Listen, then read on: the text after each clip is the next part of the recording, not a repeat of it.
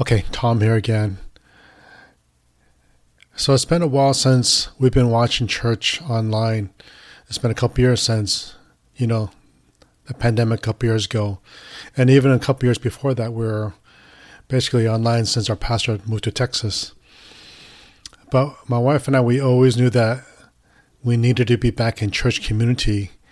And when we discuss it, we talk about, shall we visit the church or shall we try that one out? And we'll look for different ones, look at the reviews. And after every conversation, we always just look at each other and we have this resignation, this look of, we're just kind of down about it and resigned and kind of just dreading the thought of going back to church. It's kind of tired feeling. So the question is, why this dread? And I gotta be honest, I think it's because we're just tired of being forced into a way of worshiping and serving that is so passive, where only the pastor and the worship leader, worship team get a say in terms of how we get to worship or what's considered appropriate worship when we meet together as a church. And the flock, we don't have a say in how we can join in worship, or we're being told here are the only times that we can actually participate. And as a faithful believer, I believe that in order to follow God fully and obediently, when it comes to corporate worship, when we assemble together as a church, the institutional church right now, we're limited to only the roles and activities that the church leaders deem necessary or important. And the pastor has become the arbiter of what my faithful service to God will look like. And it's frustrating for me because they decide how my devotion to God manifests itself when it comes to serving the church body. And I think that's what bugs me the most, that I'm a faithful Christian and I'm committed to God and serving Him and being in community with others, but there are so few options when it comes to acceptable service in the church. And I'm honestly tired of it. I'm frustrated that both pastors and leaders and the rest of the church, the church members who attend, we've been kind of pigeonholed into worshiping in a way that doesn't really build deep roots. I moved here in the early 90s, and I've been involved with church for many years, the last 3 decades in different forms. I've been involved with a few church plants, helping a church do a new vision casting. Within church, I've been involved with small groups, Bible studies, hosting a pretty large small group, involved with prayer ministry. I'm even doing parking, directing traffic on Sundays. All the stuff big and small. And in the business of church, I'm kind of putting my FaceTime in, so that the leaders will see. And by seeing me, they can say, he's considered trustworthy to actually have more responsibility that will allow him to actually serve more. So it's frustrating. So I dread it. And when it comes to church, right now, in terms of the institutional church, here's your basic options. When you go to service on Sunday, you join a worship led by a worship team, worship leader, with songs that they choose. And then you sit and you listen to a sermon and a teaching that the pastor chooses. And it's because he is a teacher that he determines us. And that's basically it. And, you have all this different other stuff, prayer time, program announcements, so forth. But basically you go in there and you're led, and it's very passive. Whether you're in a small church or, imagine, and I know because I've been to those mega churches where you're one of 5,000, 10,000 in a multi-site campus kind of church where you file in like you're going to a performance at the Pantages, and if you got activities in the afternoon, you sit close to the exit so you can actually leave early, right? And this kind of structure that we have right now in the institutional church leads to all sorts of mischief. And I believe this is where, because people don't feel that they can spiritually maximize what God has placed in our hearts and allow us to really and the church doesn't allow us to really be empowered to serve, people find ways to fill that void. And this is when you have all the politicking, the power grabs, the gossiping, the backstabbing, and when you have pastors being undercut by associate pastors, when you have different cliques of people complaining to denominational heads about their pastor, and it's also man-centered. And because it's par for the course, and this is the framework that we understand church, everybody thinks that this is normal, and it's not normal. Just look at the church. And honestly, I know there are many people out there like me who are tired. We're faithful, but we're tired. We're tired of what it takes to be involved in church as it currently is. So few options to really, truly be the church. And that's why, because of the fallout of all the consequences of institutional church, you see the next generation leaving and not coming back. You see ex-Christians, people deconstructing their faith. And I believe that it's really because they've seen the church for what it is and they don't like it. And it's hard to blame them. I understand their feeling. And if I want to really grow in community and have deep relationships in the church, it's hard to find. I mean, you can kind of piecemeal it together, and because we're built for a community, even in a rigid or inflexible or very human-focused, human-centered structure, the human spirit will come through, and God can still work through that. It's not because of the church, it's actually in spite of the church. And a lot of people say, well, we've always just done it this way. There's tradition in how we worship.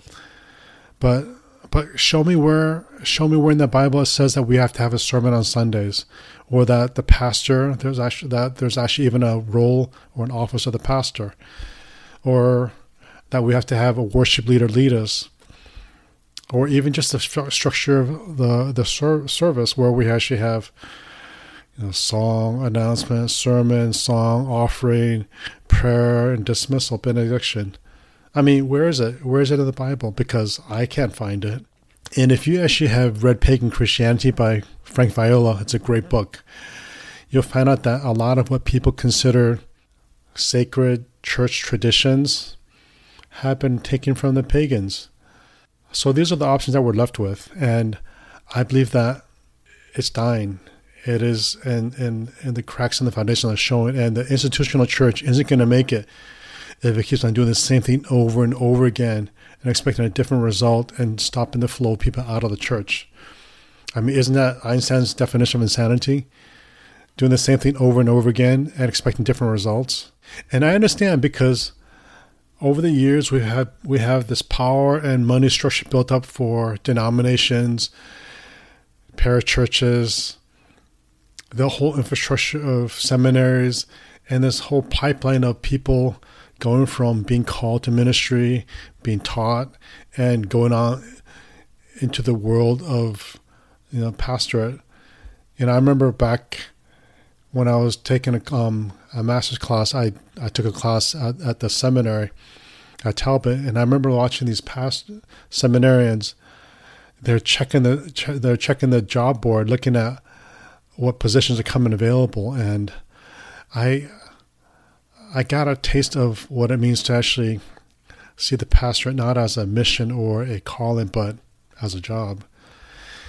And we're fighting against that. But I do get it. I understand it, because when pastors or church leaders' income and livelihood is dependent on not making a change, then change won't happen, or it'll happen in very superficial ways that doesn't challenge the status quo. And I understand the comfort and stability that institutional church offers. There's the stability of knowing what to expect in the routine of like a regular job, a 9 to 5, but your 9 to 5 is on a Sunday. I know that God can work with what we've created, and He does work with it. I mean, look at Israel having a king when God wanted to be the leader for them. But God allowed them to have kings, and He worked with it, and He still chose to use of following people to accomplish his purposes. In this day and age, don't you think that there's so much more that could be accomplished if we truly let God lead the church? It can sound like I'm being cynical, maybe a bit, and jaded, yeah, frustrated for sure, but I'm not blaming the pastors or church leaders. I mean, I'm sure almost all of them are well-intentioned. They think that when they go into ministry, they need to find someone that can provide a living because a worker is worthy of their wages. I think they and we as church members, we're both stuck in the rules that's been assigned to us by this rigidity and structure of traditional church handed down over the centuries. We're all trapped in the cycle of pastors and leaders being weighed down by so much responsibility because they're the person that leads us. And, you see it with counseling for pastors and the wives, emotional breakdowns, relational loneliness and struggles where they have to put up a front because they are the leader or the person that we see as holier. They have to maintain the image. And then because the structure is so pastor-oriented, we passive church members, we keep on asking them for more and better because we're programmed into being passive consumers of church and being told that this is the only way to do church. And when you are passive and you see as a production, your expectations increase. So on the one hand, you have too much pressure on too few people, and on the other hand, you have so many people who are just trained to actually ask for more and become really demanding. And it's a vicious cycle, and it's killing the church. And it's definitely killing our witness to the world because we package the church like a religious product, and we wonder why people don't want it. I mean, when people come through it and they see how the sausage is made and they get splattered, that makes sense. It's a brutal business, this business of church. And in my view, and I know that over the last 20 years, a lot of people have been voicing their frustration and concerns just like me. And the solution is very simple. Let's just go back to the one another gatherings as it shows in Acts 2 and 1 Corinthians 14. And if you're a member at an institutional church or a pastor or leader, if we can just make a little incremental change, just atomic change, and change your habits just a little bit and nudge it even just 1 degree, if all the churches can just start understanding that we are a priesthood of all believers. And what does that look like? It means that we all have a say in how the church worships when it's together.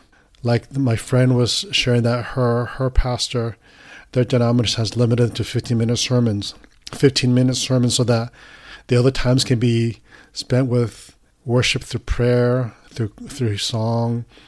They do scripture reading, and they have a set list of things that they pray for corporately. And that, for me, really deepens the roots and bonds of the church to each other and to the causes that they're a mission for. And if we can just, in our own ways, make a little 1 degree change, if you multiply that by just the Holy Spirit's ability to actually work through those changes, then I think the church can really become a powerful force and in the way it was meant to be. I think the question is, well, what about the sermon? What about worship? What about all the things that we've come to expect and come to maybe out of habit? But the answer is, well, why can't we lead the worship ourselves? Why do we need to have somebody lead us? And for Sunday sermons, why does it have to be a teaching on Sunday?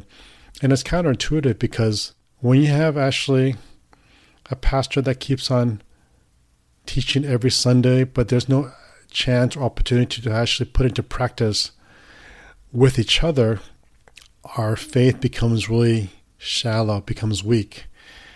So if we can actually just turn that around and we can actually let the Holy Spirit lead us through each of us to one another, where we can exhort each other, bless each other, teach each other, and worship through song and through prayer and psalms together, I think that's biblical completely.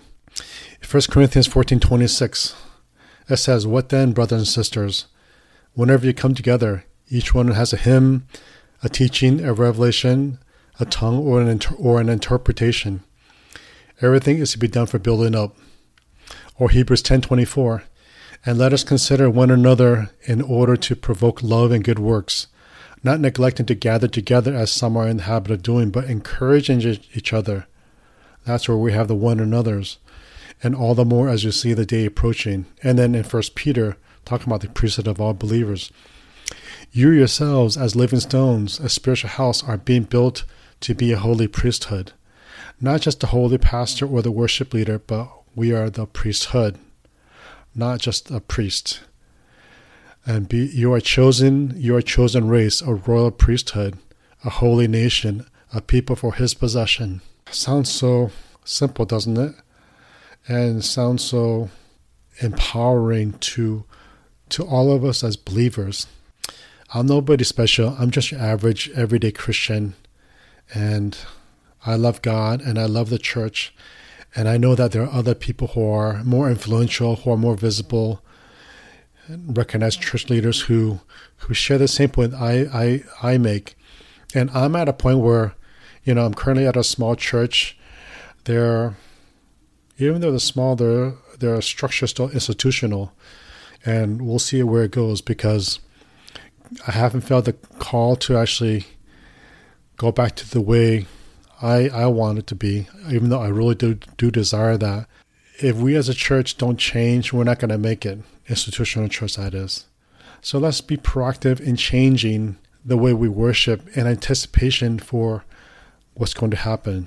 Hard times are going to happen. Last week I was reading some statistics from Barna. He does a lot of these Christian research stuff, and he was sharing that about 9% of the church worships in a house church setting, which means more of organic, micro church, missional kind of church. And if that 9% hits 15%, then this house church or this organic cell church, network church model or way of worshiping the way it should be biblically will go from a fringe, faddish kind of church to become part of the church mainstream. And that's exciting. And if the church, the institutional church right now, the big elephant in the room, can retrofit itself just piece by piece and dismantling the barriers to true worship and community, and piece by piece become the organic house church of the New Testament led by the Holy Spirit, will change the world. And I look forward to that day. And I also look forward to it because if the collapse of our society in America and globally is going to happen the way I think it's going to happen over the next 10 to 20 years, we as a church would really need to toughen up because hard times are coming. And I think the way we harden up is actually by building stronger bonds between people in the church, and by asking for deeper commitment, deeper sacrifice, more times of prayer, more times just reading the word and letting God speak to us so we can speak and admonish and exhort and encourage each other, where we can collectively pray, worship, and become actually the living stones that make up the temple, where the church is where God dwells. And in that way, the church will become the bedrock for a new moral foundation that will be needed when we rebuild society. Because I don't want to look back. I don't want to look back in 20 years' time and regret not taking action now in anticipation for what's going to be happening when we rebuild the world again. We need to build deep roots led by the Holy Spirit instead of the consumerist and disposable faith that people are programmed with right now. And when hard times come, if they're still stuck in that consumerist mindset, they're going to throw their faith away. I don't want to see that happening. The church will be completely different in 20 years. So let's make sure that it's a positive difference. And if you're a church leader, a pastor, elder, denominational leader, please, you guys are actually driving the ship right now. And if you can just start making changes that can help dismantle this way, this human way of worshiping, and allow the Holy Spirit and allow the church to fully be the church. Don't waste our time and efforts. Release us so that we can build a church as God intended.